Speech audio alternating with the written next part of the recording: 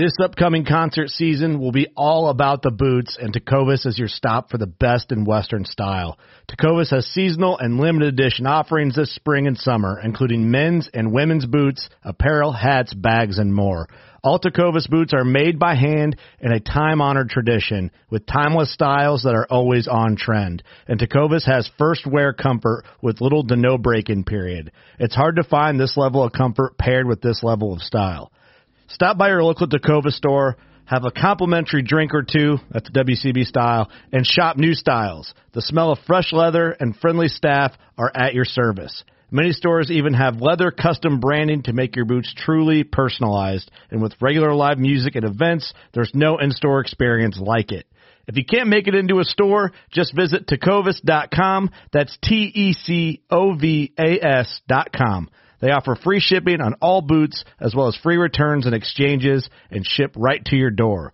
Go to Tecovas.com and find your new favorite pair of boots today.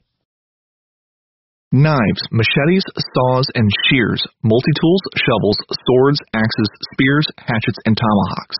If it cuts, snips, slices, or chops, Midway USA has it. Find great gift ideas in our huge selection of pocket knives and other everyday carry folding knives. Make a statement or create a family legacy with one of our top-of-the-line hunting knives. We've got a great selection of manual and electric sharpeners, too. For just about everything for the outdoors, check out MidwayUSA.com.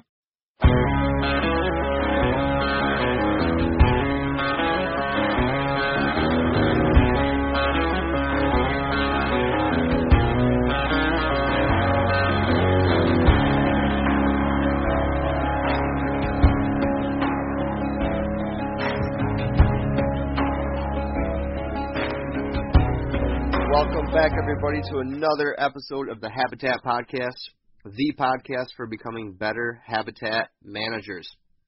Guys, we are here to learn from all the experts out there, regular Joes, doing the best we can with the stuff we got, and we have a great episode today. Brian, my co-host, is on the line. What's up, buddy? How are you, sir? I'm doing great, man. I am fired up. We got an exciting episode, pumped about all of our listeners. Thank the listeners for coming back. Thank you guys. And I'm excited, man. It's Friday. What's going on with you? You're over there in God's country. Yeah, sitting here under the overhang of my cabin looking out on nothing but fields and woodlots, northeast Ohio. Beautiful morning. Sun shining. Birds are chirping. Can't complain at all. Oh, man, I have the same view, except it's more of like a basement view. No, I can hear the birds chirping in the background, and, oh, man, what you doing up there? Well, this is probably the longest stretch of dry weather we've had all year, so I'm hopeful to get the last half of my plots planted today. I got some mowing done yesterday, some spraying, took care of a couple of things I had to get done up. So hoping that everything stays on track and I'll get those backfields planted and be finished. Yeah, you said you were working till like 9:30 last night, right? Yeah, it stayed light till almost 9:30, and I've got headlights on the tractor. I've done that before, but it hasn't gotten that desperate yet. But yeah, it was great to have the sun around that long, and sure we're able to cram in a lot more work. Nice job. And what do you have going on the rest of the weekend up there? You got some friends coming up? Yeah, Dave and Chris, who you met at the ATA, and I've been BSing with on social media and whatnot. They'll be up here probably in about 5-6 hours after they get done working, and we'll be able to have a little more muscle to get a few more things accomplished. That's awesome, man. Nice job. You're busting your ASS out there, and it's really going to show come this fall. So you're ahead of me. I'm more of a fall plot guy, so I got my screens planted. I got the disc and work those in.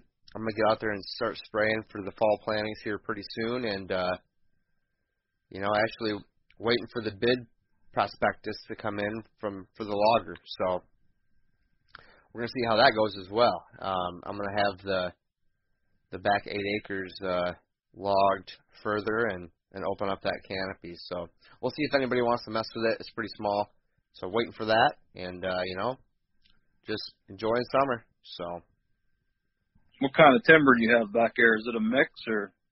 Yeah, there's 2 different types. It's pretty wet, so there's swamp white oak, or swamp oak and soft maple are the 2 big ones. And it was logged in the past, but they took really, really big trees out, and now I have a bunch of good sized trees that are still shading out the canopy, and I'm kind of at a point where I could let them go longer and get bigger and have more value, but my goal is for deer, and I really, the undergrowth back there is not strong. It could be due that it's wet, and it could be that it just hasn't came back yet, but it's been a few years, and there's really not much. So we're going to try this route, dabble in it, see what happens, and I can take that investment and put it into something else at the farm to help the deer even more. So it might be a big disruption right before deer season if they get it done this year. But my neighbor logged his 2 years ago, right before deer season, and I shot a buck like a month later. So not that worried about it really. Right. But we have a really good episode tonight. Who's coming on, Brian? Mr. 400 inches. 400 inches and $2. Anybody guess who that is? One and only Don Higgins. Yes, sir. Don Higgins from Higgins Outdoors going to join us, and we're just fired up to talk to him. He's a great guy. We met him a while back, and he's just give you the shirt off of his back type of guy, which a lot of the people we talk to are, actually. But Don was just super nice, and we talked to Wes, too, his partner at Real World, but we got Don tonight. I'm just excited to pick his brain about how he goes about managing habitat and hunting, really. Some hunting strategy I think we're going to talk about, too. Yeah, definitely. I've been planting Real World soybeans. I think it's my 4th season now.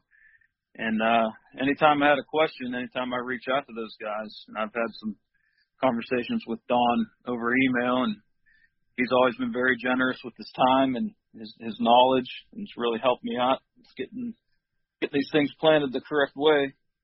And it's just the way he approaches his scouting and setting up his farms and his trail camera strategies and his stand strategies. I think this is going to be a great episode. Our listeners are going to learn a lot from him. Yep. Yeah, I can't wait to talk habitat strategy with Don. I mean, I've been following him for a while, and it seems like I could learn a few things. So, well, let's before we get into that, let's talk about our sponsors and get down the line. This episode of the podcast is brought to you by 5-2 Outdoors. This is a new sponsor for the podcast, guys. Dale is the owner of this new store over in Jones, Michigan.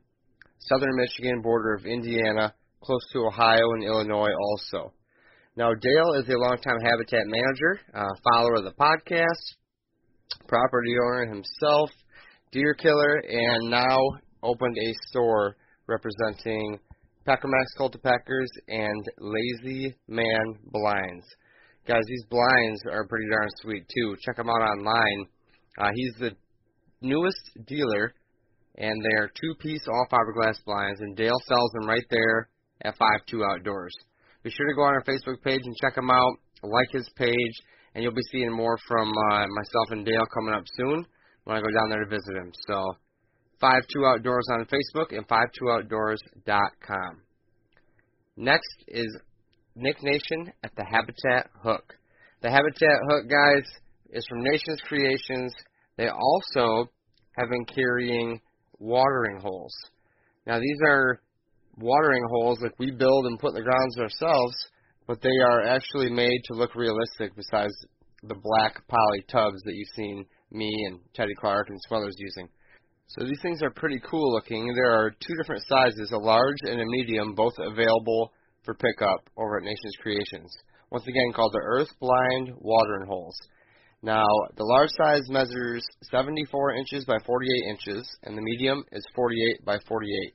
Nick's got some cool pictures of deer actually utilizing these on his property on Facebook. So go to the Habitat Hook Facebook, see the watering holes. You can hook up with Nick and get yours for your property today. Lastly, Dip That Hydrographics. You guys want some cool stuff done, reach out to Gabe on Facebook at Dip That Hydrographics. I know Brian got his muzzleloader done. I'm going to get my 450 Bushmaster done and maybe another gun yet. So I know he's very good at hydrographic dipping. That's the film that lays on top of the water. And he'll do anything for you. You can do tumblers, you can do construction helmets, bow risers, whatever you guys want to get dipped. Be sure to check out Dip That Hydrographics, and you will get a discount on your product. I also don't want to forget that you get discounts on the Habitat Hook as well from Nations Creations. So guys, I want to thank our sponsors one more time. Dip That Hydrographics, the Habitat Hook, and 5-2 Outdoors. Now without further ado, let's get Don Higgins on the line. All right, everybody, welcome back to another episode of the Habitat Podcast. We have Don Higgins on the line. How you doing tonight, Don? Great. How you guys? Well, Don, very good. Don is from Real World Wildlife Products and also Higgins Outdoors. I'm sure many of our listeners have heard of you before, and if not, well, they're going to hear about you now. So, thanks for getting on tonight. Yeah, well, I appreciate you guys having me. It's always a pleasure talking about deer hunting and habitat. So, I'm glad to do it. Heck yeah! Well, I know when we met you at the ATA show, it was cool just how genuine of a guy you were and down to earth. And I mean, you struck up a conversation with us for it was probably 30 minutes, and just really nice of you. And you know, seemed like a normal guy like the rest of us. So it was really cool. Well, thank you. I just, I tell a lot of people I'm just nothing but a simple country boy, chasing my dream like a lot of other guys in the deer hunting industry. So I'm always glad to talk with others and don't look down on anyone. That's perfect. It's a good way to look at life. Well, normally we start this out with an introduction. We like to paint a picture for the listeners of who Don Higgins is, where you're from, what you do for a living, the whole backstory, maybe how you got bit with a deer hunting bug. Feel free to dive into that if you don't mind. Sure. I live in central Illinois, where I've lived all my life. I actually got interested in the outdoors at a very young age. I was so young I can't even remember when it started. I think I've had it my whole entire life. But, I remember as a young kid, anything there was a season for around my central Illinois home, I was chasing it, whether it be fishing, trapping, hunting, whatever. And then when I was 16 years old, my third season of deer hunting, I shot my first deer, 9-point buck. And when I walked up on that deer, it was like my whole world changed. God just lit a passionate fire in my heart for whitetails. And within probably 5 years or so, I'd just about given up all other outdoor interests. The last time I was fishing was probably 25 years ago. I've never turkey hunted a day in my life. For me, it's just whitetails. And then as time went on, I just kept raising the bar and chasing bigger and older bucks. And that's my passion today. I just want to hunt the biggest, oldest bucks I can find, cover a lot of ground doing it. When I got out of high school, I worked about 20 years in a factory and eventually got out of there and started my own business, a tree nursery, and was a conservation tree planting contractor. And did that for, probably close to 15 years and just sold that business a couple of years ago. But, there's probably nobody in the hunting industry that's planted more trees than I have. I literally have planted several million. Yikes. Yeah, there was one spring that we planted 500,000 trees in 7 different states in the Midwest, and that was just one spring. Like I said, I did that for about 15 years. So I also worked as a conservation planting contractor, planting warm season native grasses. So I've got a lot of experience in that arena as well. I raised captive whitetails for nearly 25 years. Basically, it was a small research herd that I had. I just wanted to learn as much as I could about whitetails, so I got a few, and I did a lot of experiments. You couldn't call them really scientific because my sample size was so small that if I didn't learn anything that I could publish scientific reports or anything, but I did learn a bunch about whitetails. Most of my studies focused on nutrition and genetics. There was 11 straight years where I artificially bred my does to some of the biggest bucks on earth and basically studied antler genetics that way firsthand right here on my own farm. But like I said, I got rid of those captive deer 2 years ago. Today, I primarily work, it's still pretty much multifaceted. I'm the co-owner of Real World Wildlife Products, food processing and deer nutrition company. I own Higgins Outdoors, where I do a lot of consulting work with landowners. Last winter, I was on 50-some properties in 9 states, meeting with landowners and developing plans for their property. So I got a lot of different irons in the fire. Write magazine articles. I started writing nearly 25 years ago. Had my first article published in North American Whitetail, but in the years since, I've had articles published in just about every major hunting magazine. I've written 2 books on hunting trophy whitetails, and I'm just a student of the whitetail. I don't consider myself an expert, but I just try to continually learn and get better at what I do, and share the knowledge that I've gained with others, and hope I can make a positive impact on their life somehow. Wow. I've met a few people who have had captive deer or deer farms at some point or another in their life, and each person seems to be very, very knowledgeable about the whitetail. And maybe, it sounds obvious, but I think there are some advantages to that when you go out in the hunting in the woods. Have you noticed that? Has that helped you become a successful hunter or habitat manager, having deer of your own? Well, there's absolutely no doubt about it.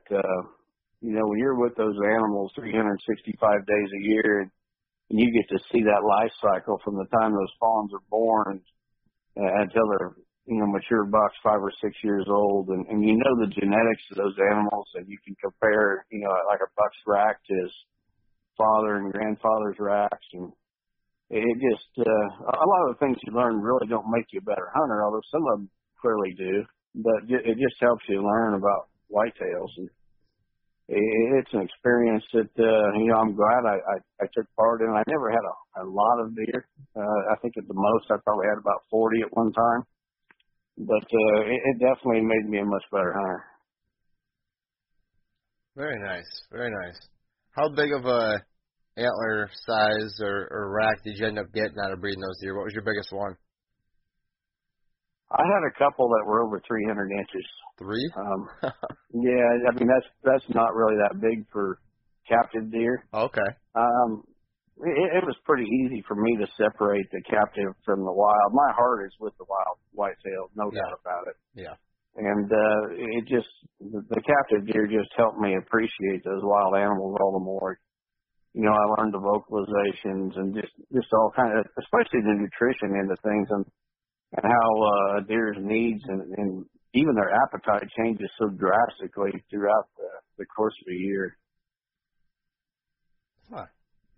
Very cool. Well, thanks for that.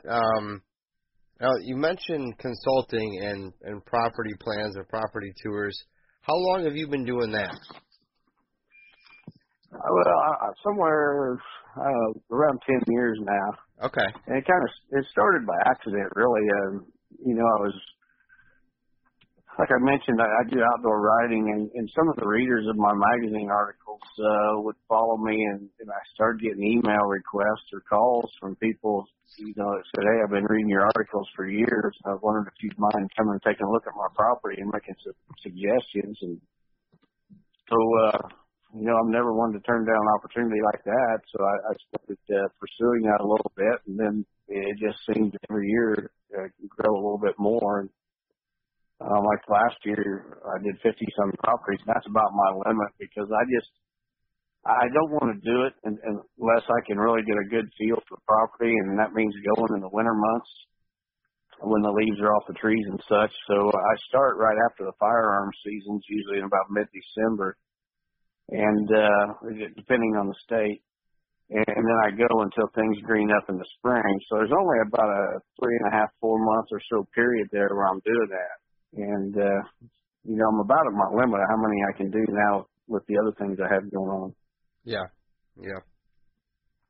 So you were hunting and growing trees and cattle and raising deer along the way, and then Habitat Management came along, kind of fell into your lap, if you will, for some of the articles of success you were having. What do you like the most out of all the different business endeavors you have going right now? Which one's the most enjoyable to you? Wow, that's a tough question because I'm living the dream. I enjoy everything I do. The real world wildlife products, I enjoy testing those new products on the various properties that I either own or manage. Always trying to come up with something better than what I've already got as far as seed blends and such. Some of the, when I had the captive deer, some of the things I learned about deer nutrition, I combined with some knowledge from, like one of the leading whitetail veterinarians in the world, Dr. Shipley at the University of Illinois. A couple of livestock nutritionists, Dr. Aaron Gaines and Brent Ratliff.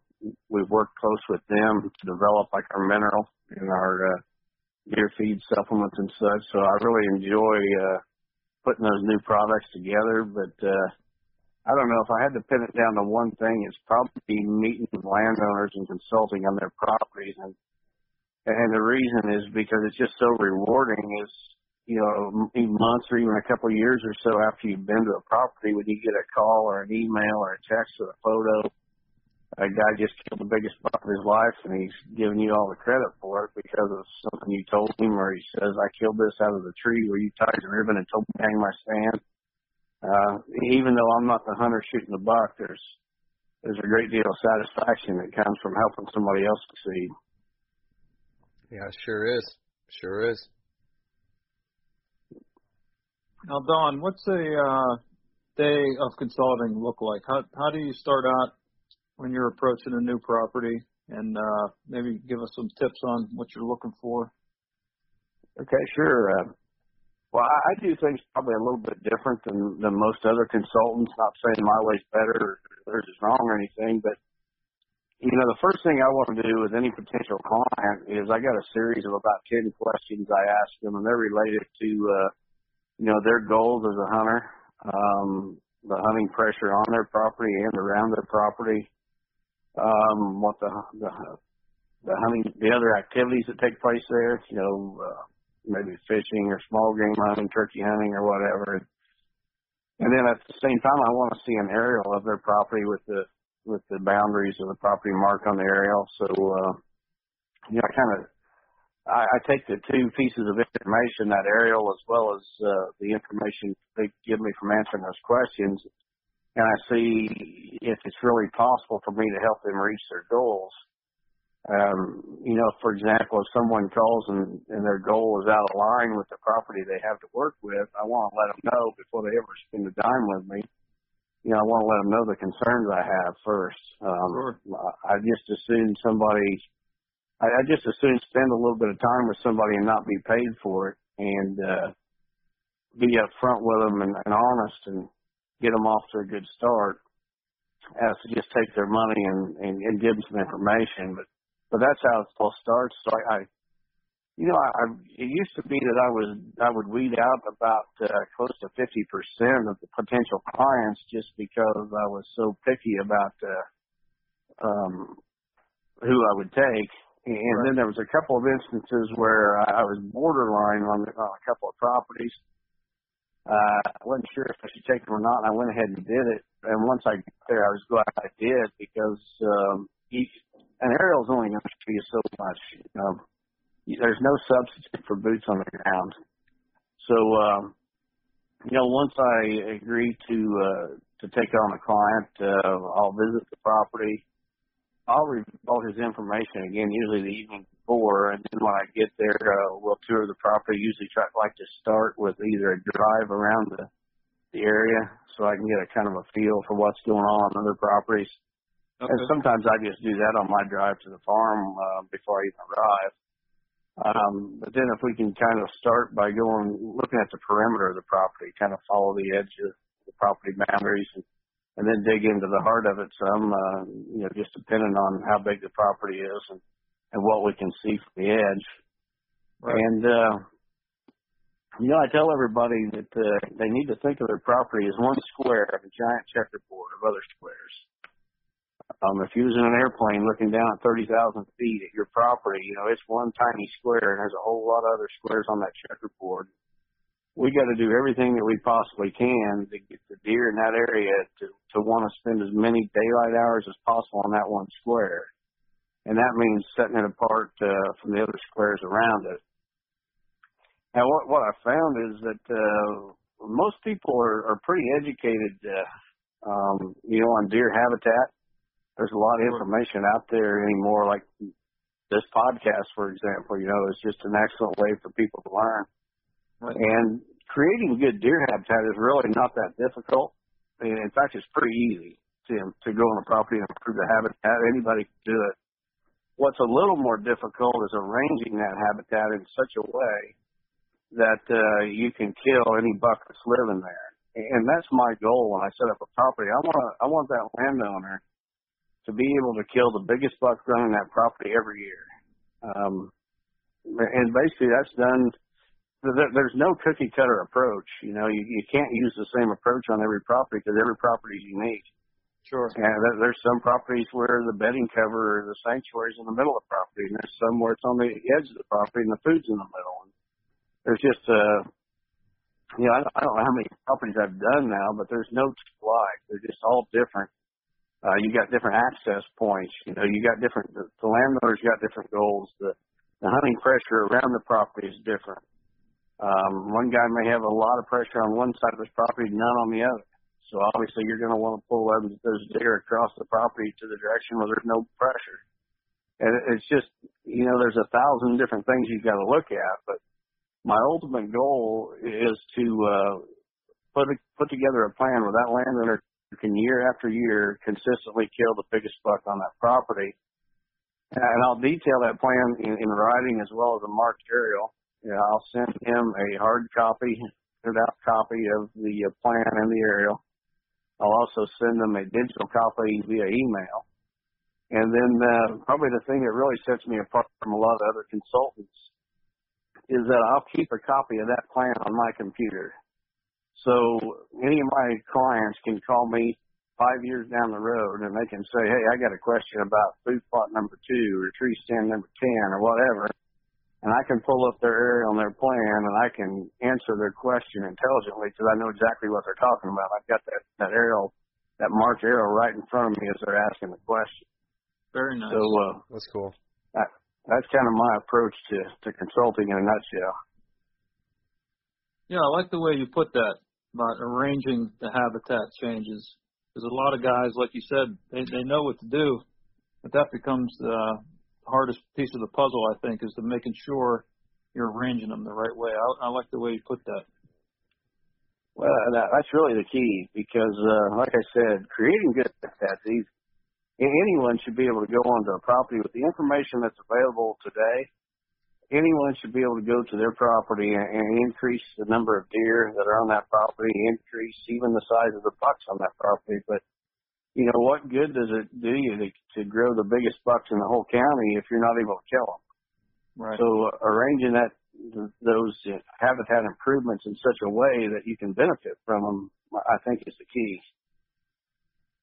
Do you have a small list of things that you try to implement on every property, or does it go back to what you were saying that it's just so different for each one? No, there is no list there's a long list of possible things that I'll suggest, but there's really nothing that I do. Well, I create a sanctuary, a bedding sanctuary on every property, but How it's laid out and what that cover consists of may vary from property to property. On an open property with a lot of open tillable acreage, that might mean fields of switchgrass. When on a heavily wooded property, it might mean logging, or maybe there's no timber of value, so it's got to be hinge cut or timber stand improvement or something done. So there's just a whole long list of possibilities, and everyone's different. Right. Now, do you apply that sanctuary idea to any size property, or is there some properties that just get too small to try to institute something like that? I always try to. One thing I always tell my clients is that to consistently kill mature bucks, you've got to hunt them on the properties they spend their daylight hours. That means where they bed. I fully believe if you're just one property over from where a buck beds, your odds of killing that buck are 10% what they are if you was on the same property. So I really, really try to get some mature bucks bedding on any property that I can sold on. Okay. Well. Now, when you're seeing these properties all over the country when you're traveling, is there a couple of things you see that stand out that people make a lot of similar mistakes that you could talk about? Well, yeah, if I could offer any advice, it would be, to a potential client. It would be to be open-minded when I get there. As I think a lot of clients try to make it harder than it really is. I think the internet is largely responsible for that because there's so much information out there, and there's a lot of good information as far as creating better deer habitat. But as far as really arranging that habitat in a way that you can kill a mature buck consistently, or just making your property better for mature bucks instead of deer in general, it's a little bit different game. So I think a lot of my clients will have preconceived ideas in their mind, and sometimes it's difficult for them to accept what I'm saying. When I go to meet with a new client, I can usually tell within the first hour that I'm there with them how well this is going to go for them. Okay. The ones that are really open-minded, those are the guys that I expect that I'm going to hear from in the next 2 years. They're going to send me a picture of a giant.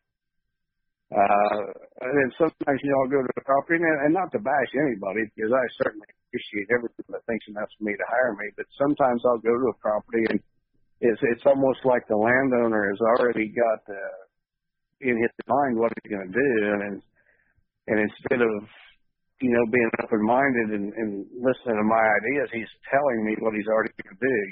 Well, I'm going to do this here, and I'm going to do that there, and so I try my best to offer a good service for each individual because each one is different, and so I try to listen to the client and make sure that to the best of my ability I can offer him stuff back. I mean, like I said, he thought enough of me to hire me. I want him to get something positive out of it, and sometimes it's a little harder for me to do that than others. Sometimes I'll go to a property and the guy has already started habitat improvement and laying things down. He's done a fantastic job. He's done things that I can't argue with whatsoever. And I might just offer a couple of suggestions, and that's all he's going to get from me because he's already done such a good job to start. That's about all I could do. But one thing that everybody can get from me is brutal honesty. And, sometimes I have to do things that's not the easiest for me to say to. But I think if they're paying me, my fee to come to their property, they deserve the truth. So, right. Sometimes the truth is brutal, but, I think they all deserve it. All right, Don, so you mentioned a couple great things that got my attention. The whole setting up a property for a mature buck versus setting up a property for deer. Now, a lot of people, including myself, have set up a property to attract does or more deer, and then hopefully the buck follows, right? What do you mean exactly? Can you give some examples on how maybe some of your landowners maybe have done it in the past where they didn't set it up for a mature buck and they did set it up for deer only? Or maybe how somebody could make that mistake. Because that's very interesting to me. I have a small property, and my goals are aligned with the mature buck goal, so I'm curious to know what those specific things could be, what the differences are. Well, a mature buck desires freedom of human intrusion over anything, over food, over hot dogs, over anything.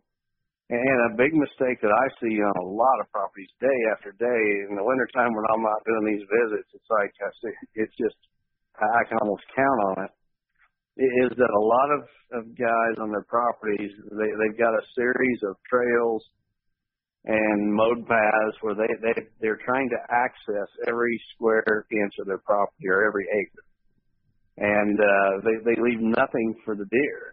And it works for does and for younger bucks, but when you start getting a buck that's 5, 6 years old, he's not going to put up with a mowed path. He don't even want to walk a mowed path. Years ago, I used to mow paths through my switchgrass and through my weeds and stuff for the deer to follow, and I no longer do that because the deer will follow it for sure, but a mature buck will not. There's no absolutes. So, occasionally you'll see him do it. But a mature buck would much rather have those weeds and briars and switchgrass and whatever. He'd rather have that right up against his side. And I just think that some people carry their habitat improvements to the extreme where they actually make it less attractive for a mature buck. It's more attractive for deer in general, but for an older mature buck, it's less attractive. Okay. Yeah, that makes perfect sense. I've actually done that, and I can't say I've seen any mature bucks walk down those. I actually had some tall grass in between two food plots that the last mature buck I shot walked through. Not the food plot on either side, but between he walked in the cover in between the two of them. That's actually very interesting. What else do you have in mind for a difference? I mean, are you putting little water holes out there? Are you just staying the heck out all year round, or what are you leaving half your property alone entirely? Well, everything a mature buck does is hinges on the wind. So, what you can get away with hunting lesser deer, you cannot get away with a mature buck because Roger Rothar years ago put it the best that I ever heard it. The wind has to be almost wrong for the hunter and almost right for the buck. You can't expect a buck to just hop on his feet and commit suicide, run around without paying attention to the wind. Everything he does is calculated, and the wind is part of that equation. So, when I'm setting up properties, it's like when I mark a stand on somebody's aerial, or when I'm on the visit, and I'm tying a ribbon to a tree and saying you need to stand here, I'm telling them exactly what wind direction and what time of season to hunt. I'm saying you want to hunt this tree on a northwest wind in the morning in November, early in the rut. And it's all, luck no longer. If you want to consistently kill big deer, luck's out the window. Luck has nothing to do with it. Consistently. And so everything's calculated, and it starts by getting that buck to stay on that property. But once you get him staying there, you got to know how he's going to move on that property, when he's going to move, what wind direction he's going to use to get to that plot or to check that bedding area for hot does or whatever. It's all got to be laid out in a calculated way so that luck's no longer the factor that determines are you going to kill a big deer this year or not. It's just not part of the equation any longer. Okay, so that example with the wind being almost wrong for you and almost right for the buck. Can you kind of paint a picture on that? Say you have a 40-acre square, you have the buck bedding directly in the middle, and say you have, how would you portray that? Where would the stand be and which direction would you hunt? Could you paint that out a little bit in more detail? Well, under ideal ideal situation, you want that buck to be traveling with a wind quartering into his nose. He don't like to travel with a wind straight into his nose, but he likes for it to be quartering into his nose. And if you're just off to the other side of that trail, he's coming with that nose wind, but it's a quartering nose wind, and you're off to the other side. There's no way he can smell you. Now, what you got to factor in is where your scent's going, because he's going to want to smell as much of the area he's moving through as possible. He's not going to just commit suicide. So he wants to walk the edge of, whatever. A field edge, a lot of times he'll walk within the cover, but he's out on the edge of the woods. Or, like around a bluff, where there's a big creek or a river makes a bend and there's a high bluff. That deer wants to hug that bluff so, that he can smell the cover there as much as possible. He don't want to just be walking through the middle and only be able to smell half of it. So just knowing how mature bucks travel using the wind is a big part of it. And then once you know that, then you can lay that property out to take advantage of that. And that would determine. I hope that all made sense. Yeah, so that would determine where you're putting your bedding, where you're putting your food, maybe the predominant wind direction, and then you would probably place your stands on how you can access them safely, right? Exactly.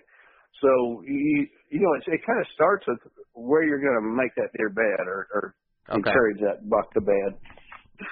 So once you know where he's bedding, deer hunting's no longer just a situation where you go out and you find some sign, or wherever you find the most sign, you throw your stand up, and then you hunt it when the wind's blowing from the sign to you, and you're hoping any deer that comes by don't smell you. Instead, it's all calculated. Yeah. You know where that buck's bedding, and then you pull him in whatever direction with features such as food plots.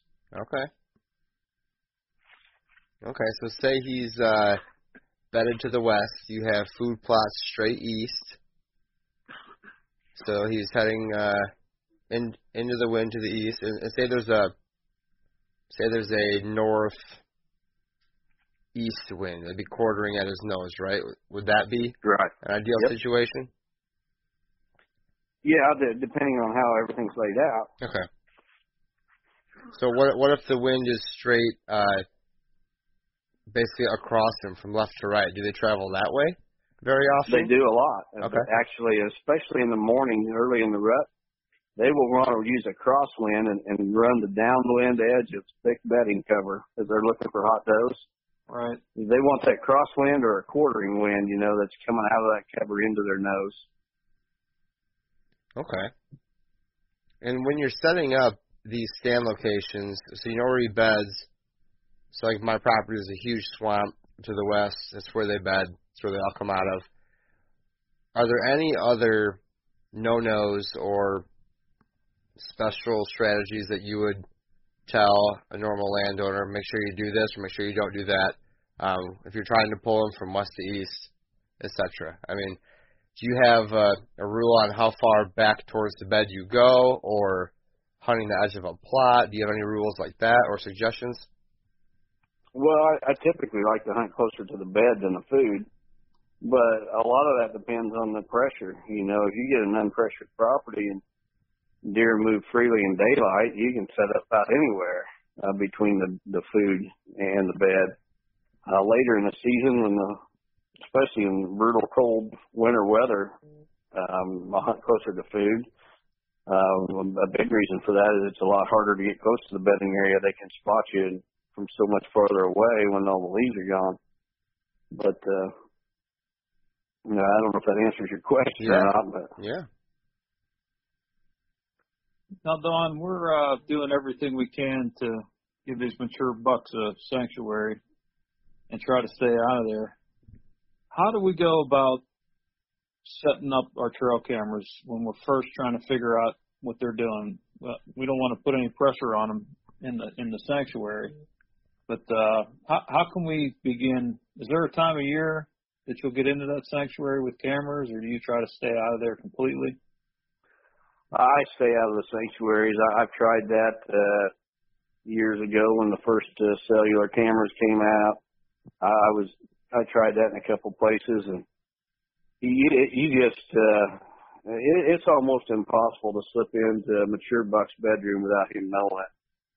Anymore, the more experience I get, I don't even care about daylight pictures anymore. What I want to know is a buck that I want to target, is he staying on the property where I'm hunting? Okay. And so I keep my cameras away from the sanctuary for sure, but also away from my stand sites for the most part. You know, I don't care if I get his picture out in a field edge at midnight. That tells me he's around. That tells me how big he is. And I know if I know where he's at, I got a chance to kill him. That's interesting. You don't put any cameras up by your tree stands? Almost never. There are some bucks that the trail camera doesn't bother them whatsoever. Right. And there's others, you get their picture one time on location, you're done. You're not getting his picture there again. Yeah, that makes sense. I never thought of it like that. So yeah, what they're is all individual. I think that's something that a lot of hunters don't realize is how different bucks are. Yeah, that was one thing I noticed in that story about Smokey and Trump when you were telling us on trying to remember the what was it, 13, I think the video was on YouTube. Yeah. That was interesting. Great how you video. painted the picture of how different they were. They were the extremes. Of all the mature bucks I hunted, Smokey was the easiest one I've ever hunted in my life, even though he was one of the biggest. And Trump was one of the hardest. In fact, I just wrote an article, sent it to Deer and Deer Hunting about a month ago on my toughest buck, and it was about Trump. There was just no rhyme or reason to what he was going to do next or where he would show up. Well, we're definitely going to get to that story, but I want to pick your brain a little more about the trail cameras. If you're not getting into the bedding area with them and you keep them away from your stands, how are you using those to get your to ambush these mature bucks? Well, like I said, I'm using them more than anything to locate a buck and figure out what bucks are on the properties I've got permission to hunt, to take inventory, if you will. So in the summertime, I'm basically putting those on feeding areas. I live in an area where ag is big, so we got a lot of soybean fields and alfalfa and things like that. So just through years of experience, I kind of know where the deer like to enter these different fields. For example, bachelor groups, I know exactly the bachelor groups stay in the same place every summer. So, if there's a bachelor group at a certain place this summer, they're going to be there year after year unless something major changes. And so I kind of learned the patterns of those different bachelor groups and the fields they like to feed in, the corners where they come out to feed and such. And that's where I'm focusing my cameras in the summertime. And then about the time they shed velvet in early September, I shift my cameras, and I'm putting them in funnel areas and, things like fence crossings and things like that. But I use a lot of rope scrapes. You guys probably have heard of, hanging a piece of rope from a tree branch and creating a scrape under it. I use that a lot. That's a really good way. If you've got a rope scrape on a property, you can inventory every buck there. You can get a picture of every buck on that property. So you use I use that a lot. I do. I use Smokies. The reason I like Smokies scents are made by a trapper, Smokey McNicholas, out of West Virginia. Oh, yeah. And it's not something that you can go down to your Walmart and buy. I don't want on my ropes, I don't want the same thing that the guy down the road's using to hunt with, He's out there sitting in his stand smoking and doing whatever, not paying any attention to the wind. And he's got a certain brand of scent he's putting out. All he's doing is educating deer to that scent. So Smokey's is a little harder to come by. I get it directly from Smokey himself. He's got a handful of dealers, but you don't want something that every Tom, Dick, and Harry in the neighborhood using. You want something different, but you want something good. And I've used about every scent that Smokey's made and had great success with all of them. And I just love the fact that nobody else in the area is using it. Yeah, that makes sense. That's a great point. Okay, so you got the inventory of the bucks with the rope scrape. We've got pictures of them where they like to feed. How do you take that information and determine where you're going to put your tree stands? To be honest, the trail cameras do not tell me where to put my tree stands. Just experience tells me that. The only thing I'm really using the trail cameras for is to inventory bucks and to build history with a buck. His pattern, like a lot of bucks will shift their range about the time they shed velvet in September, and I know a lot of it has been written about. A lot of magazine articles have been written about. Guys watch a buck in velvet all summer and they're counting on putting their tag on him that fall, and come hunting season the buck's disappeared. And Sure. there's a lot of different theories have been thrown out as to why they move, but the fact is that some bucks just have a separate fall winter range than what they do a summer range. And so I try to pick up on things like that. There's a buck right now that I watched, been getting his picture for about 3 summers. Last year he would have pushed 200 inches, and if he would stay where he summers, I could hunt him on about 3 or 4 different properties I have permission to hunt. But the thing of it is that buck packs up about the time he sheds velvet. Last year I got his last picture September 5th, and boom, he's gone. He goes and he moves about 1.5 miles. And I know exactly where he goes, but I just can't get permission on any properties where he goes. So it's frustrating when you see a pattern like that you can't capitalize on or find a buck like that. But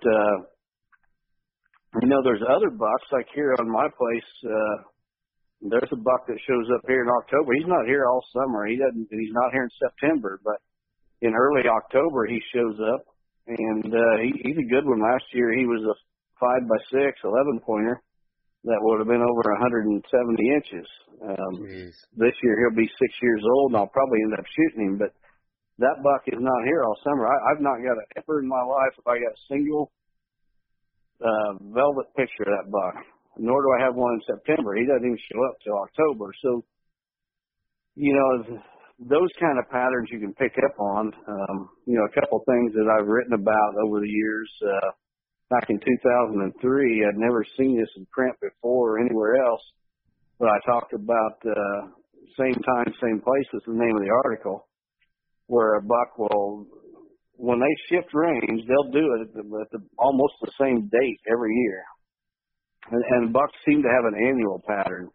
And I think too many times guys go out with their trail cameras and they're trying to pick up on the daily pattern. What's this buck doing? And, I got his picture for 3 times last week, and he was coming to this food plot, and so I'm going to go hunt near that food plot and capitalize on it. And, I don't think that happens too much, but the annual pattern is something that you can be and the reason that's so difficult is because you're always a step behind the buck. Right. But if you can pick up on that annual pattern, you can be waiting on him. So for example, this buck at my place that shows up in early October, I'm set up waiting for that buck to show up this October. There's other bucks that, they don't show up till late season. After the rut, they'll show up on my place because I've got more food here than anyone in the area. And so I draw in a lot of deer in the late season that were not here in the rut. So, if I get a giant that doesn't show up until late season, I know I'm not going to shoot that deer in the rut. I got to wait till, the time he's here. So I kind of pick up on them annual patterns quite a bit as well. But, another thing that I wrote about, and I haven't seen, I'm really surprised that more people haven't, a lot of times when somebody throws out an idea, it's not long before a lot of people are repeating that idea. Sure. And nothing wrong with that by any means. But, one thing I threw out a couple of years ago, I did an article titled Homecoming Bucks. And really nobody seemed to catch on to it, but it's a definite pattern that you can take advantage of. And what that article was about was I've noticed that a lot of times a buck will return. Those bucks that have a summer range and a totally separate fall-winter range, well, they move to that fall-winter range usually about the time they shed velvet up through early October is when most of them move. But what happens a lot of times early in the rut, those bucks will make a journey back to where they summered. And it's usually around November 5th to the 8th. And what I think happens is those bucks go to their fall range, the rut's starting to heat up, and they cannot find a hot doe, that first hot doe. So what they do is they'll run back to where they summered looking for a hot doe. And usually a lot of those pictures I get are at night. But it's usually only one time, and then he's gone. You don't get him again the rest of the rut. Wow. They'll also do it at the very, very end of the rut, around Thanksgiving weekend or such. Those bucks that summered there but left for the fall will make a return trip late in the rut looking for a hot doe. And I'm telling you, sometimes it'll only last it might be overnight. At one night he runs back and he's gone before daylight, so there's nothing you could really do about it, even if you knew. But if you can pick up on those patterns with your trail cameras as you're watching that buck grow up, what I found is trail cameras make it almost easy to kill mature bucks, because most of them that I'm hunting, I've watched through trail cameras for, anywhere from 3 to 5 or 6 years. So by the time, back in 2014 and 15, 2 years in a row, my target buck, I shot the very first day I ever hunted him. And the one in 2014, he wasn't that big of a buck. He was a 4-year-old cull buck, but I knew what he was going to do. So, and there's a certain amount of luck to that. Don't get me wrong, but I knew what that buck was going to do before he did it, and I was there waiting on him. And the first hunt, I shot him. And in 2015, that buck was a 6.5-year-old 180-inch buck that I'd watched grow up since he was a year and a half. He had always had at least, even as a yearling, he had 6 points on each side. And so I was watching him from the time he was a yearling. And when it finally came time to hunt him, he was 6.5 years old, and I went in, and the pattern I put together was he was using this little wooded draw. He would come in there during the rut to look for does. So there was a lot of does that like to bed in that draw. But every year I'd have cameras in that draw, and he would not show up until about November 6th would be his first visit. And his last visit to that draw would be about November 20th. So I had about a 2-week window there in the middle of November when that buck was hitting that draw looking for does. So I had my stand set, and I totally stayed away until November 6th is when I wanted to go in. Well, it just so happened on the 6th, the wind was wrong for either of my 2 stands in that draw, and November 7th, the wind was wrong. Finally, November 8th, I got a switch in the wind and could get into that draw and hunt. I killed that buck the first morning I'd ever hunted him, and I'd watched him for 6 years. And that was all possible because of the trail cameras I had in that draw for the previous years. Jeez. Okay. So I'm using my trail cameras this year. I'm getting information that I'm not even going to utilize this year. I'll use it in future seasons. Yep. Gotcha. No, I've heard of that on multiple podcasts, and I keep all my mature buck sightings from the trail cameras in a file. I should be better at reviewing those prior to season, and I will be this year. Now, out of curiosity, how many cameras are you running down, and what kind are they? And I mean, do you hook up big 12-volt batteries to them, or are they cellular? Tell me about those. How many? Well, I've got over 50. Oh, wow. Somewhere between 50 and 60. But I'm running them on about five or six different counties around my home. So I mean, I'm covering a lot of ground. And Reconyx is the camera that I've had the best luck with. They're pretty expensive, so all of them that I have aren't Reconyx. I've also got some Exodus. I've got 5 or 6 Spartans cell cams. Those are the only cell cams I have of those 5 Spartans. They got some Coverts, Browning. I've got a little bit of everything, but really hands down, Reconyx is without a doubt the best camera on the market. Okay. In my opinion. So. Yeah, and how are you powering all these? Are you rechargeable AA's? Are you lithiums, or how are you doing that? Just ultimate lithiums. Okay. Those Reconyx are good for about 40,000 pictures in one set of batteries. So most of those cameras I will go through no more than 2 sets of batteries. That gives me 80,000 pictures. It's not very many locations where I'm going to get 80,000 pictures. I put them out about July 1st. I don't go too early because I want to make sure when when I first put them out that the bucks have enough antler growth that you can tell individual bucks. So I started about July 1st, and I pull them about March 1st or somewhere in March. Okay. So during that time, 2 sets of batteries and a Reconyx will pretty much take me through, and some of them 1 set. Well, so whatever you're spending in terms of a higher trail camera price, you're saving in battery costs. So. Well, and dependability too. I mean, every Reconyx I've ever bought, I'm still using them, except for a few of them that I had stolen. So. Okay. Now, I want to get into how your 2017 season, how you killed the buck you named Trump using your trail cameras. And another question, how'd you come up with the name Trump? I'm curious.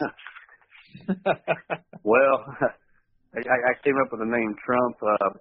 The buck that I ended up naming Trump in the summer of 2016, the last presidential election, this buck shows up on my trail cameras. I didn't even notice it or didn't even recognize it first. He just exploded in antler growth. The year before, he was probably about a 160-inch buck. And I really had to go back and study some trail cameras to figure out which buck he was, because in 16 he was easily in the 190s. Holy. He blew up and put at least 30-some inches on and some stickers and stuff. But when I went back and studied trail camera pictures from that same location in previous years, there was no doubt which buck it ended up being. And, being a conservative, I was a big Trump supporter. The election, was heating up. And so I just had to, tell the world my political views by naming that buck Trump. So that's how I got his name. But, as far as how I use trail cameras to end up shooting that deer, he's a buck that changed his range he had a separate summer range than he did fall and winter. And I'd get his picture every summer, but I had no idea where he went in the fall and winter. And then he explodes, and I know that, I want to kill him, but I have no idea where to do that. And I know his summer range, but I don't have any idea where his fall winter range was at. But a couple of things I did know is I didn't think he went to the west, because there was a property to the west that I hunted, and I never had his picture there. And I didn't think he went to the north, because I had a property to the north that I hunted and always had cameras and never had his picture there. So I kind of surmised that he must be going to the south or the east. So what I did that summer when he blew up is I went to the south and east, and I just knocked on doors and got permission on as many properties as I could in that direction. And I just flooded that area for about, from his summer range to the south and east for about 3 miles. Every property I could get permission, I put trail cameras. I didn't hang stands to hunt, because I didn't know if he even ran some of the properties. Wow. Or any of them, really. So I just went that direction, and I kind of flooded the area with trail cameras, and I got his picture on several of them.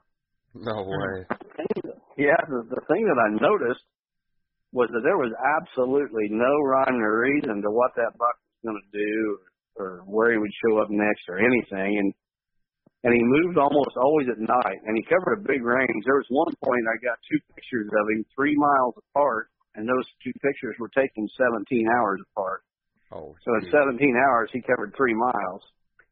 Wow. And so I had a handful of places where I got his picture on different properties and such. But boy, the more I thought about it, coming into, and that was a season I would have shot that deer in 2016, but I never laid eyes on him. The summer of 2017, there he is back again in velvet, bigger than ever.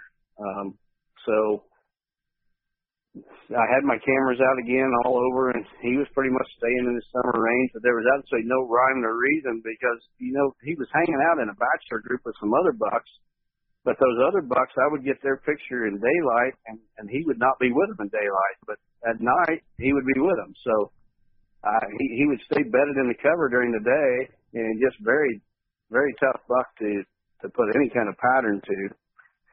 So what I kind of concluded was that, I had stands everywhere that I'd got his picture the year before. That spring, I was putting stands up in all those locations to hunt him.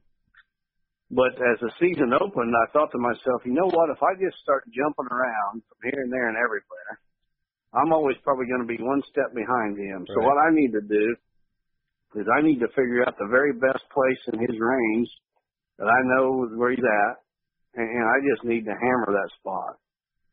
Well, it turned out that where he summered at, he would stay there. The pattern that I picked up in previous years, he would stay there where he summered until the crops were harvested. There was 100 acres that sits between two fence rows, and those crops between those, in that 100 acres between those two fence rows, was always the last crops in the area to be harvested. That the farmer that farms those fields does not live local. He has to travel a ways, and that's his last field that he harvests. And by the time he gets there, everything else in that area has been harvested. So what would happen is Trump's range, he lived in the crops, Trump did, in the corn and standing soybeans. So as the fields were being harvested, his home range would shrink. And then once it got shrunk down to that 100 acres between them fence rows, that's where he stayed until they were gone. And that's when he moved to his fall-winter range. So my plan going into the season was I was just going to hunt that 100 acres, the fence rows around them standing crops, until those crops were harvested. I was just going to pound them day after day. And that's what I did. And the first 9 hunts that I was out there hunting him, I did not see a single deer, not one deer, not a fawn. Holy cow. And but I just kept pounding away because I knew that if I started jumping around, I was going to be one step behind him. I just stay there, and it's something I never did. I hadn't done that for years. I mean, decades since I had pounded stands as hard as I did those. But I kind of thought that, if he's not here, how's he ever going to smell that I was here? Smell my ground scent, or how am I going to spook him? So I'll just keep pounding away till he shows up. And sure enough, on the 10th hunt for him, he showed up, and I was able to get a shot and kill him. Wow. And did you know he was in there from the trail cameras the year before, or from the trail camera in 17 that year? Well, incidentally, I had shot Smokey, the other buck I shot that year, on October 15th. And a couple days later, I didn't hunt again for a couple days, 3 or 4 days actually, until the 19th. How big was Smokey, real quick, just so everybody knows? Yeah, Smokey was 206 inches. And so I shot him on the 15th, and he was on my farm. Okay. And so I was dealing with him and getting caught up on some chores around home and stuff, and I didn't hunt again until the 19th. Well, on the 17th, the evening of the 17th, I'm taking Smokey to the taxidermist, and my cell phone goes off. I had a picture on one of my Spartan cameras, and it's probably 30 minutes before sunset. I opened up that picture and I couldn't believe it. There's Trump walking by one of my stands, and this is just a situation where there really was no other place to put the camera except close to a stand. So there he is walking by my stand in daylight 2 days after I just shot Smokey. So to see him on his feet just confirmed that, he was in that area. Well, the next day, my grandsons were here from Indiana, and I spent time with them when I didn't go hunting that day. But then the following day was the 19th, so I slipped in. I could not hunt the stand that he had walked by 2 days before because the wind wasn't right for that stand. But I had another one about 150, 200 yards away that I could hunt with that wind. And that's what I did, and ended up getting shot and killing him. Wow. Nice work on that. I don't know if we've ever, maybe at ATA we personally told you, but nice job once again. That's awesome. Well, thank you. It was, I've got to admit on that one, there was as much luck involved as anything. Now, Smokey was, it was kind of a no-brainer, but yeah, Trump, there was a big dose of luck involved with that one. If anybody wants I can't remember back in 2017, right before you killed Smokey, you were on a podcast or maybe a video I saw on YouTube, but you were talking about him and you said, anything can happen, but I'm pretty confident about this 200-inch Smokey. I'm just waiting for the right wind, and it was just like incredible. A couple of days later, I saw your picture with him. Yeah, I knew I was going to kill that buck, but ironically, I shot Smokey. It was on October 15th. It was a Sunday evening. And 2 days later, on Tuesday, I did a podcast. And I can't even remember now who I did the podcast with. But I told them on the podcast that, they asked, what now? You're allowed 2 bucks in Illinois. What are you going to do with your second bag? And I said, well, I'm going to be after Trump. But I'll be honest, my odds of even laying eyes on Trump is about 1%, let alone killing him. Just laying eyes on that buck in daylight was my goal for the rest of the season. And I told him, I said, my odds of that happening are about 1%. And as luck would have it, the very next time I went out, I shot him. Jeez, that's incredible. That's incredible. Well, I'll take luck over skill any day. Yeah, a couple prayers upstairs too. I'm sure helped that. Yeah, I mean, absolutely. Now, there's something you mentioned earlier, and it kind of relates to this as well. We're trying to relate how you know where to hang your stands. With some of the habitat setup and setting up properties, okay, that's one thing. But when you're combing the landscape for a mature deer that you want to kill, and you have cameras over 3 miles, you get your picture, you have your intel. You said your experience dictates on where you put that stand. Can you dive into that at all? On maybe what happened with Trump and where you set up there to get a shot, which I believe was at like 15 yards or something on that deer? Yeah. Most of the stands I hang, the stand location is dictated by terrain and wind. So the terrain tells me where to put my stand, and the wind tells me when to hunt it.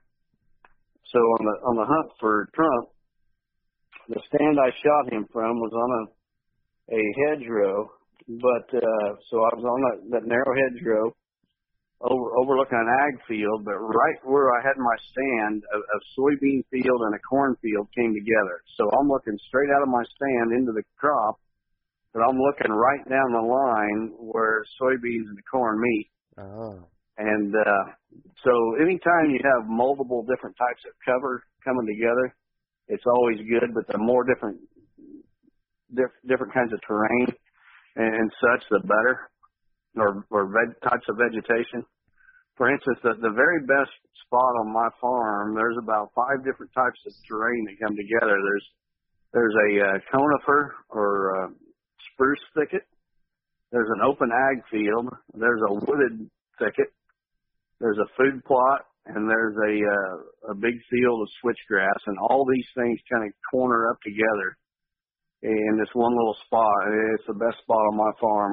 I can kill any buck that shows up here in that one spot. No so way. The more different types of terrain or cover that comes together in one location, the better.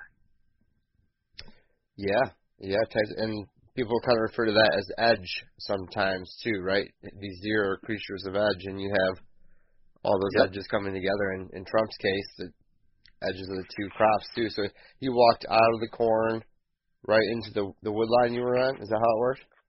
No, it was a dead calm evening. I mean, it was calm. It was so calm. I mean, you could hear a mouse running through the corn stalks at 100 yards.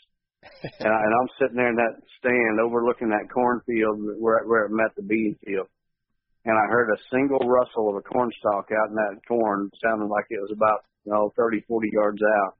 And I knew it was a deer. So I stood up in my stand. I had no idea, but it's the only rustling I heard. So how he ever slipped through the rest of that corn, I have no idea without me hearing him. But he slipped out and he stepped into the standing soybeans about 30 yards out from me. And then when he came out into that soybeans, he's right on the edge of where they met the corn. Then he turns and he walks straight at me.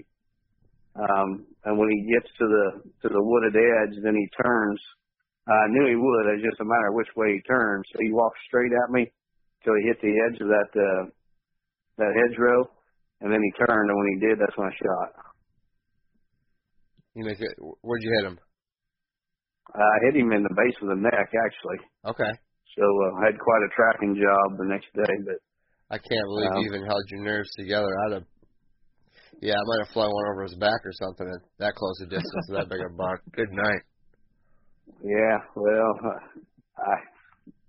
luck over skill. That's all I can say.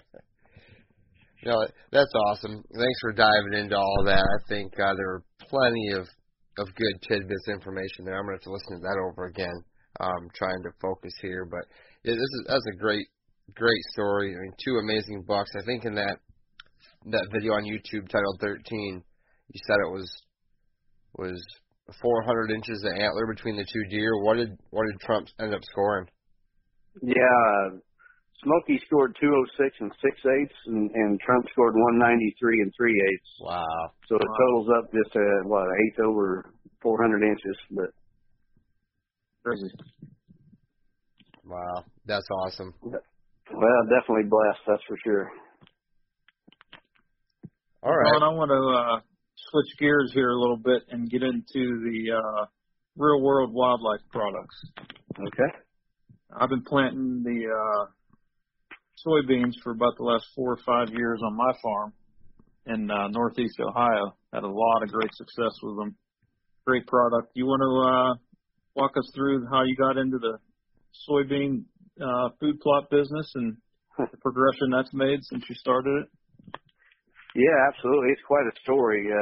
To be honest, way back probably, I'm just going to guess 25 years ago. I met a gentleman, Todd Ewing, who's become a really good friend of mine, but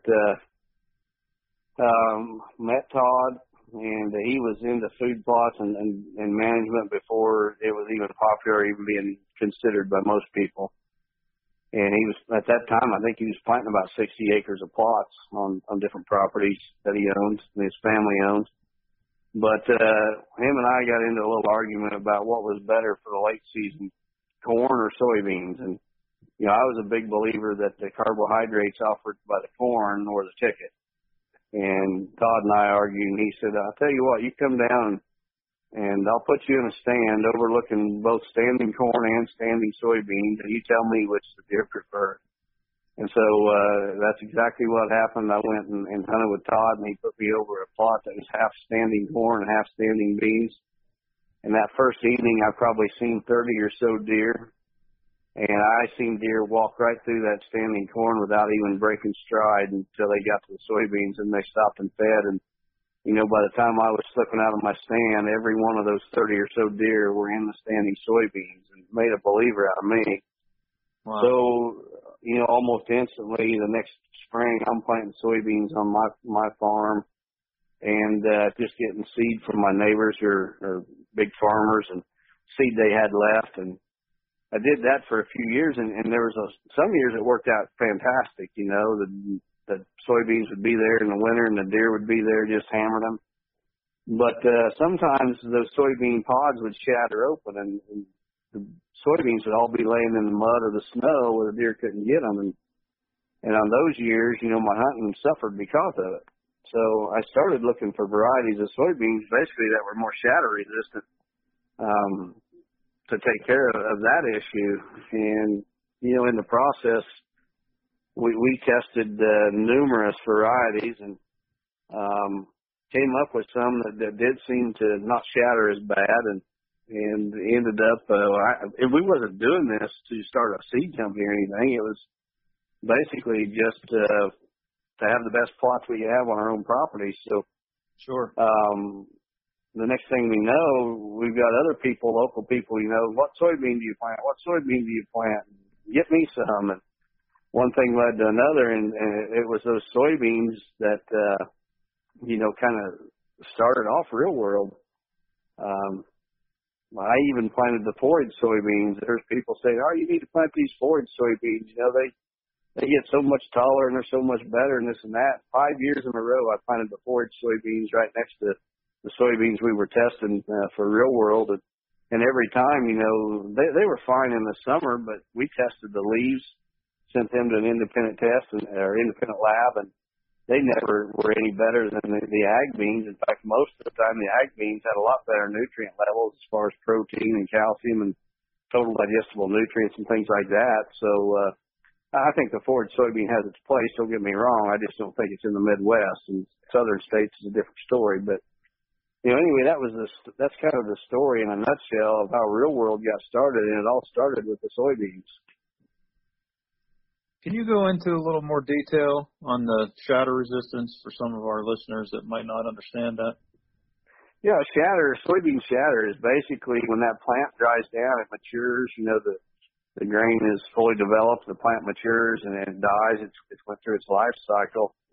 Some soybean varieties, that pod that holds the grain will actually burst open, and it'll drop that grain out of the pod, and you'll just have like an empty pod burst open hanging on your plant, but the grain is no longer there. And the grain is where all the nutrients are for the deer, so you need that soybean grain to remain in the pod. That's why shatter resistance is so important. And, you know, as time went by, we continue to this day, you know, we still plant new soybean varieties every year, you know, looking to improve on what we're already doing. And at one point, we was noticing some soybean varieties that in our test plots, the deer would really hammer them in the green stage, that browse, a lot harder than others. And so we was sending the tissue samples in for testing on those, and what we discovered was that some of these higher oil soybeans are a whole lot more palatable to the deer. So we shifted our focus there for a few years, and we started testing soybeans for not only shatter but for oil content. They're a lot more palatable. Okay. And so that's where the Generation 2 comes in. Oh, okay. Now, I've got a selfish question here because, like you, I'm getting pounded with rain here in Ohio. I got 2 of my 4 soybean fields planted with the Gen 2 beans. What is the latest? Where am I going to start fencing with the devil here, date-wise, for trying to get the other 2 fields planted? Well, I think you can definitely go into July. I wouldn't want to go too much past the July 4th weekend. Okay. If you went a week or so past, you'd probably be all right. The thing of it is, you know, those later planted beans will usually do fine. They just they won't get as tall. They won't produce as much grain, and they'll maybe stay green a little longer in the fall. But there should still be some beans there, provided they don't get wiped out. Right. Yeah, I've noticed we've got these later starts to the warmer weather, but that also seems to be affecting our frost dates in the fall too. They seem to be getting pushed back a little bit. So, right. I'm hopeful that we'll get a few more weeks out of the frost date towards the fall here too. So hopefully that'll help. Well, we haven't had normal, what we call normal weather for some time now. It seems like every year is just some other extreme that we haven't seen before. For sure. Now, what other products have you started getting into along with the soybeans once you got established with that? Well, we had a clover blend right out of the gate, and I think, you know, we put so much focus on our soybeans that our clover kind of gets overlooked. I would stack our clover up with any clover on the market in terms of value, what you're getting for your money, as well as attraction. We did a lot of testing with different varieties of clover to come up with what's in that blend. We got a blend for upland game, you know, for folks that are not necessarily deer hunters, but, you know, like pheasants, quail, rabbits, whatever. And then we got some fall planted blends, harvest salad, we got an oat. Deadly Dozen is probably our biggest seller now. If not, it probably will be this year if it hasn't been in the past. It's a combination of 12 different seed species. So when you plant that Deadly Dozen is actually what Smokey was in. If you watch the video of me shooting Smokey, he was coming out to a Deadly Dozen plot. What I like about it is there's something in that blend that the deer like from the time it first germinates clear through until the next spring. At all points of the season, they're going to be hammering it because there's going to be something in that 12-seed mix that they're going to be hammering. And it doesn't matter if you're out there the first day of October when season opens or in the rut or in January, the last day of season, they're going to still be hammering that plot as long as it's not, you know, demolished by then. Sure. Because there's something in there that's going to be attractive. Each plant has a different window where it's most attractive to the deer. So they're not going to be eating the same thing in January that they were in October. But something else in that blend is going to become real attractive. Right. Now, Don, when it's this wet, we haven't had a spring like this wet around here, at least in a long time. What other seed varieties do you recommend that us habitat managers can look at in terms of the type of seed for up here in Michigan, Illinois, or even down, into Iowa, Missouri for if beans aren't going to make it, say July is still too wet, what's your backup plan? Well, the best thing about the spring plot is that if it doesn't work out, you can always salvage it with a fall planted blend. And yep. Deadly, like I said, Deadly Dozen is my favorite. So I've got one soybean plot on my farm. It's just in a spot where there's a lot of deer traffic, and I planted it twice this spring, and it just gets wiped out by the deer. So at this point, I'm probably just going to give up and come in with some Deadly Dozen this fall and salvage it that way. Yeah, as far as I'm concerned, there's probably not a better fall planted blend available than Deadly Dozen, just because of the reasons I explained. Okay, and can you name off the 12 varieties that are in that Deadly Dozen? It's like a math quiz. I can probably come up with most of them. There's oats, winter hardy oats. There's winter wheat, Austrian winter peas, rye grain, turnips, radish, sugar beets, brassica, rape, kale, crimson clover. You know how many that is? Is that 12? 11. That's pretty darn good, Don. Yeah. I'm trying to think about anything you might have missed there. I mean, you have everything I plant and more, obviously. Yeah, for sure. Okay. Well, that's some good advice for guys like me who food plots are still, a mud fest. So I hope the listeners can learn something from that.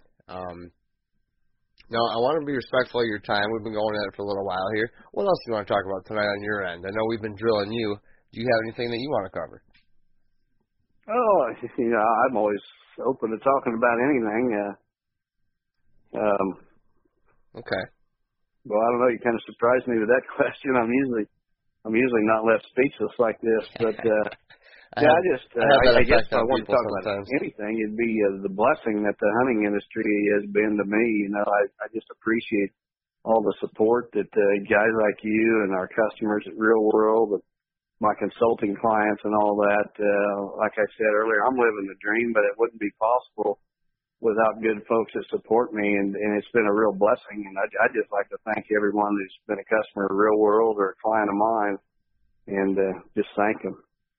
Oh, that's great. Yeah, and like I said, when we met you at the show, I mean, you could tell right off the bat, just a real great, genuine person.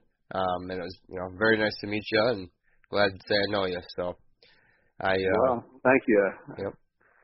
Yep. Like I said, God didn't make me any better than He made anyone else, and killing big deer is not a very important thing to do in life, and I'm just blessed to chase my passion, but I don't look. That's one thing that always comes up when your name's mentioned, Don, is your humble approach, always giving back. The other thing I like, too, you're always giving credit to the guys that laid the path before all of us, like Barry Wenzel and Roger Rothar, and I think it's important for the new generation to remember those guys, hear their names, pick up their books, and just keep that whole thing going, too. Well, absolutely, and I'm glad you mentioned those guys because, a lot of what I know today is just something I picked up from others. And, I'm just passing it on. And a good friend of mine, Alan Foster, he used to write for North American Whitetail in the late 80s and early 90s. I happened to start working with Al when I was like an 18-year-old kid, and he was older than me, and he was doing what I dreamed of, and that was shooting big bucks on a consistent basis. So I was kind of blessed to get to know him at an early age, and I've said many times that he's probably saved me 10 years on the learning curve. The things he taught me just made me a much better hunter much quicker than if I had to go out and learn them on my own. And the Wenzels and Roger Rothar, back when I was a kid, I would write letters to them because we didn't have email and things like that back in those days. It was handwritten letters. So I remember writing letters to those guys, and them guys taking the time to answer my letters. And a big reason of why I've had the success as a deer hunter that I've had is because of people that have come before me, and I don't ever want to forget that. And hopefully I can pass some of that on, and some of the younger hunters can pick up things from me. And who knows, 20, 30 years down the road, maybe they'll be in a position like I am today, and they may mention my name long after I'm gone. That's great. All about that legacy. That's awesome. I had one more thing I wanted to ask you, since you were the owner of a nursery, and I've asked this question a few times on the podcast. I forgot the last couple episodes, but what is your favorite tree, habitat or hunting related, of all time? Favorite tree species? Yeah, one that you guys, one that you planted or hung out of or grew up at the nursery. And you can have a couple, but what's your go-to favorite tree? Oh, it would probably be, wow. Well, I like swamp white oaks. Okay. That's probably my favorite oak. They produce acorns that the deer love at a young age. I remember back in the day when sawtooth oaks, which is a non-native, it's an Asian oak, became the rage, and people would talk about, they have acorns for 5 years and that. Well, I've grown in the nursery swamp white oaks right next to sawtooth, and the native swamp whites are producing acorns every bit as fast, if not faster, and the deer love them just as much. So the swamp white is probably my favorite deciduous tree. I've done a lot of habitat work using eastern red cedars. I like those real well. I know in some parts of the country they're considered almost a nuisance or a weed, but in my part of the Midwest, they make some fantastic bedding cover and screening cover. So that's a tree that I like a lot. Persimmons, there's not a lot. I'm kind of on the line. You go south of me a little ways, and there's quite a few persimmons, but if you go north from where I live, there's not many. So I'm kind of right on that line, and if you can find a persimmon tree in my neck of the woods, the deer are going to be hammering it. So that's one I like real well, too. Chestnuts, the Dunstan chestnut is kind of the big rage right now. I can tell you I did an article on Dunstan chestnuts a few years ago for North American Whitetail, and in the process of researching that article, I interviewed a guy at Ohio State University and another one at the University of Missouri. Both are chestnut experts, and both guys who know a whole lot more about chestnuts than I do said that they don't believe that the Dunstan chestnut is really a cross between the Chinese and American. They said that every characteristic it exhibits is the Chinese chestnut. They just think it's a Chinese with some fancy marketing. Oh. And from what I've seen in my nursery and growing on my farm, I can't tell the difference either. So, but a chestnut is a tree that every critter in the woods loves chestnuts. So that's a tree I really like as well too. So I don't know. I named off about 4 or 5 there. I didn't narrow it down to one, but I gave you a little bit of reasons of why I liked each one. Yeah. Yeah, that's great. That was awesome. That's better than just one. That's interesting you say about the Dunstan being maybe just the Chinese being a marketing version of that. We had a post on Dunstans on our Facebook page. If you get bored, Don, check it out. There's all kinds of comments on my 4 out of 6 failed that I planted last spring, and I asked a few questions, and there's all kinds of different stuff coming on there. A lot of guys were saying, well, not a lot, but if you were saying go to the Chinese, buy from more of a local nursery. I bought mine from the Chestnut Hill that were delivered at the local Walmart. That was the raging Facebook post I saw about 2 years ago, so that's what I did. And, so, I mean, it's just, check it out. I'd be curious to see what you think about that, and maybe you can shed some light on why 4 out of the 6 failed. A couple of them look really good, but the rest don't seem to have made it. So, well, I can tell you 2 things about chestnuts. One, they do not like wet feet. You got to plant them on a dry side. If it's too wet, it'll kill them. Yeah. The other thing is the pH. If the soil's too sweet, you got too much lime, they don't like that at all either. They'll get chlorosis. The leaves will turn yellow and the tree will usually die. So, low pH and dry site. Those are 2 keys for growing chestnuts. Well, the low pH is I got that covered. The dry site this year, yeah, that sounds like it could have been the issue if they didn't come out of the dormancy. Or I mean, they look good in the fall, and then the spring they're just not there. And like I said, my area is still just a mud plot, so that could be it. That could be it. Good chance. Okay. Well, cool, Don. Thank you so much for coming on. I just want to hit how everyone can find you. If you want to list off your website where people can find you, and maybe some of the services and seminars coming up that people can attend. Yeah, absolutely. My personal website is HigginsOutdoors.com. You'll find information on my consulting. I'm also a real estate agent in the state of Illinois. One new thing that I just started this past spring was holding what I call a whitetail master course on my home farm, and it's kind of a one-day class where it's about half in the classroom and half in the field, where we go. I'll show slides and video footage that I've taken from actual tree stands of mature bucks on my property. And then we'll go look at those exact stands, and I'll explain why my stand's there and how I played the wind and how the buck was using the wind. And it's, for example, where I shot Smokey, you can go right up in the blind where I shot Smokey and see where that happened. But not only that, several other Boone and Crockett class bucks.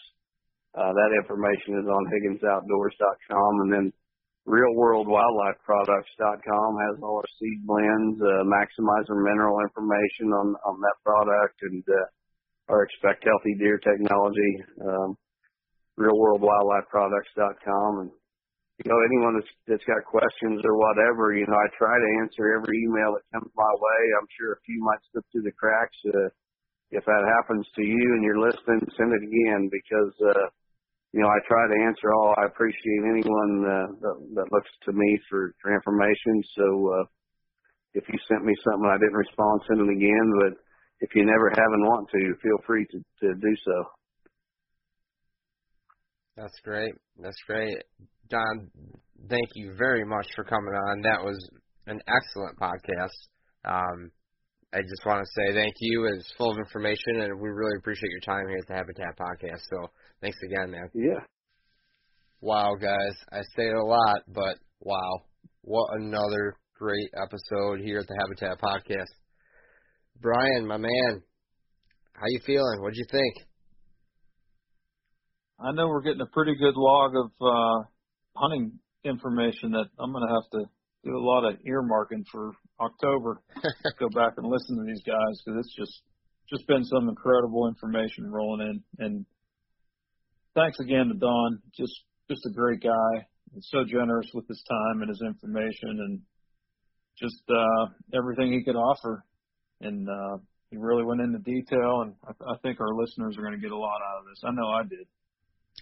Yeah, me too. I mean, like I always say, and probably gets old, I have literally a full page of notes here.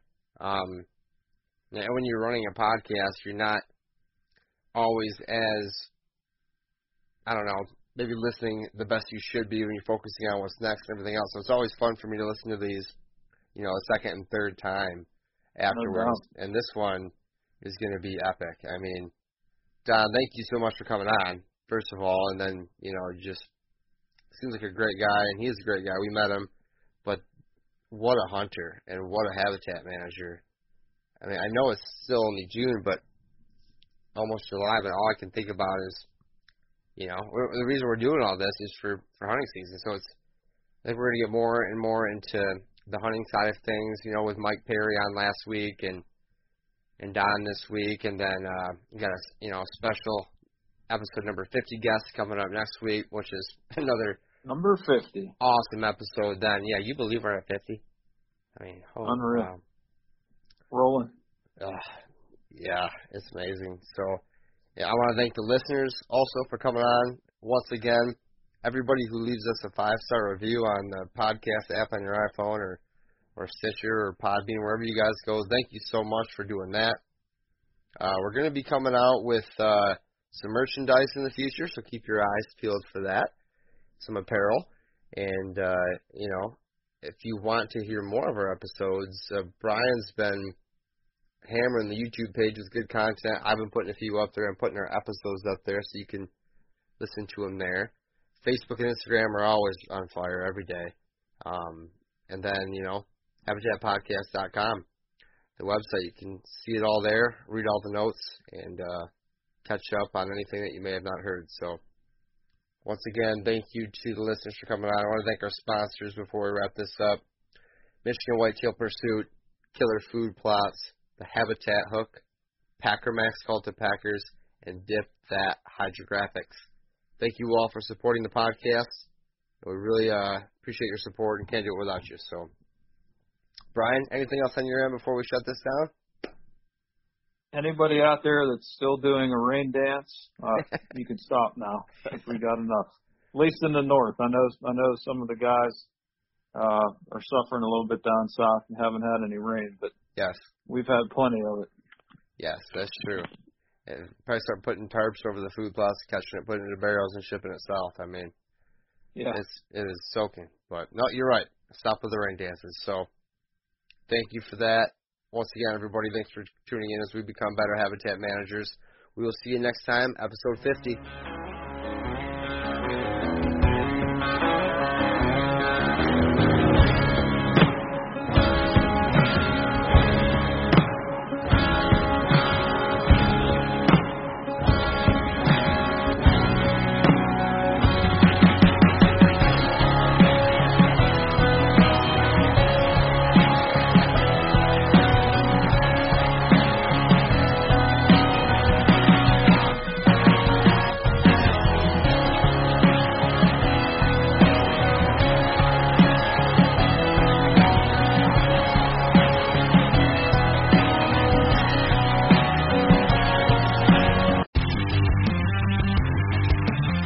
Mondays with Into the Blue, brought to you by Academy Sports and Outdoors. Every Monday night from 7 to 10 p.m. Eastern on Waypoint TV, the destination for outdoor entertainment. A life that has the stories to back it. A life to be proud of. It's a Winchester life. Yeah, baby. 6'8" Western. Mule deer, baby, right there. Tune in every Tuesday at 7 p.m. Eastern on Waypoint TV.